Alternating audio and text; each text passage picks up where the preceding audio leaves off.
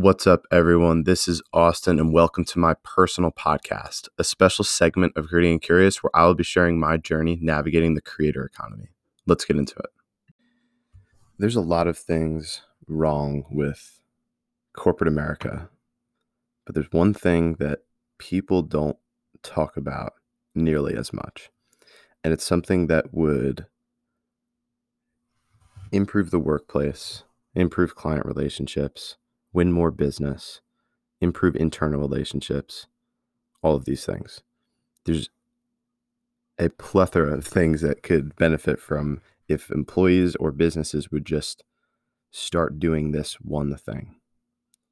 And that one thing is encouraging employees and encouraging people within the business to create things and build things on their own.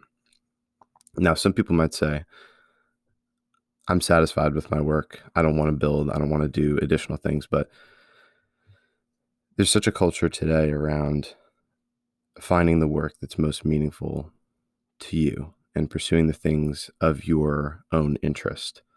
If you poke around on the internet, everybody's telling you, find your passion, find what you want to do, and make money doing the things that you love doing.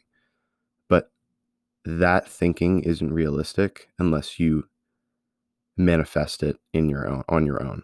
And one way to do that is by creating content and building a portfolio of your ideas online.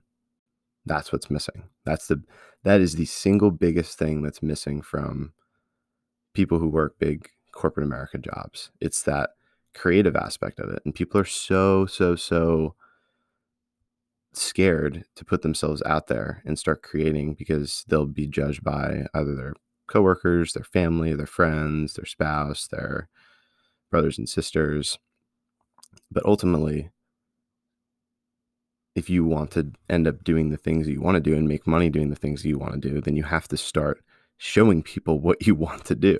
And it's it's a basic thing to think about, but it's a piece that is missing that not many people have realized yet. And it's something that's slowly manifesting in the Twitter community that I'm in.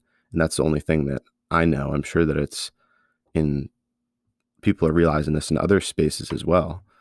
But it's something that I realized the past 3 months. And it was really jump started by Dickey's Ship 30 for 30, where I was writing 30 essays in 30 days.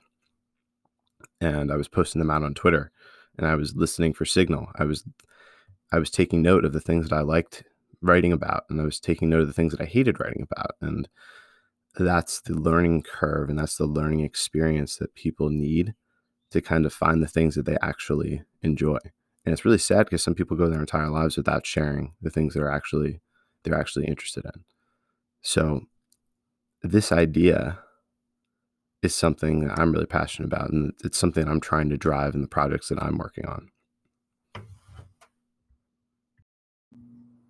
If you want to show support for this podcast, please leave a review on Apple Podcasts. It is the #1 way to grow listeners for a show, and I'd really appreciate it. Thanks so much for your support, and until next time, stay gritty and curious.